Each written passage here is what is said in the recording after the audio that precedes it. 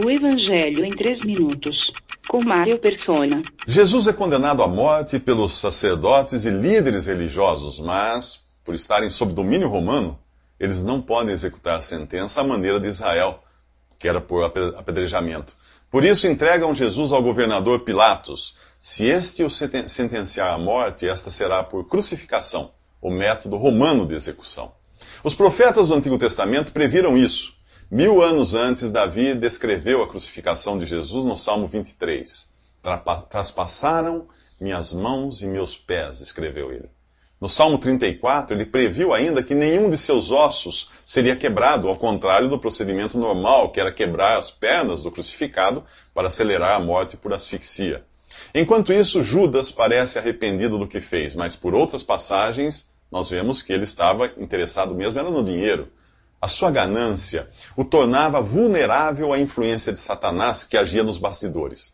Alguns contestam a culpa de Judas, alegando que ninguém pode ser responsabilizado pelos atos cometidos sob uma influência externa, no caso aí Satanás. Vá dizer isso aos juízes que condenam motoristas que causam acidentes sob efeito do álcool.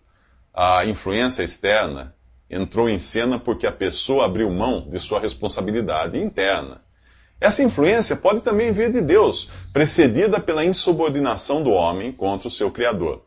Depois que Faraó, no Antigo Testamento, decidiu ignorar os avisos de Deus, transmitidos por Moisés, Deus endureceu o coração de Faraó. Primeiro veio a insubordinação de Faraó, depois o endurecimento vindo de Deus. Em 2 Tessalonicenses, capítulo 2, você lê que, em um tempo ainda futuro, aqueles que não creram em Jesus serão levados por Deus a crer no Anticristo.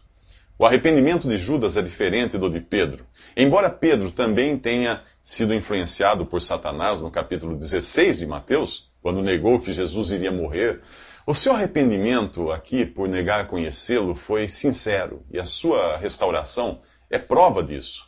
Judas não. Ele não se arrepende de seu pecado, mas das consequências do seu erro. Para entender isso, pense em um corrupto.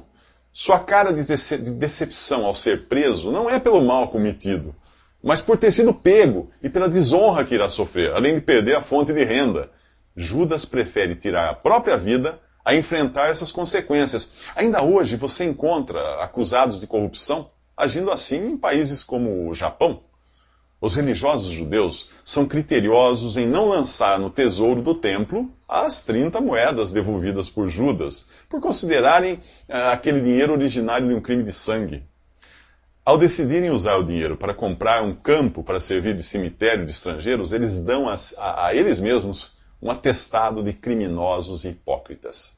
Mateus escreve que aquele campo se chama campo de sangue até hoje. Nos próximos 3 minutos, Jesus é entregue a Pilatos. Visite www.3minutos.net.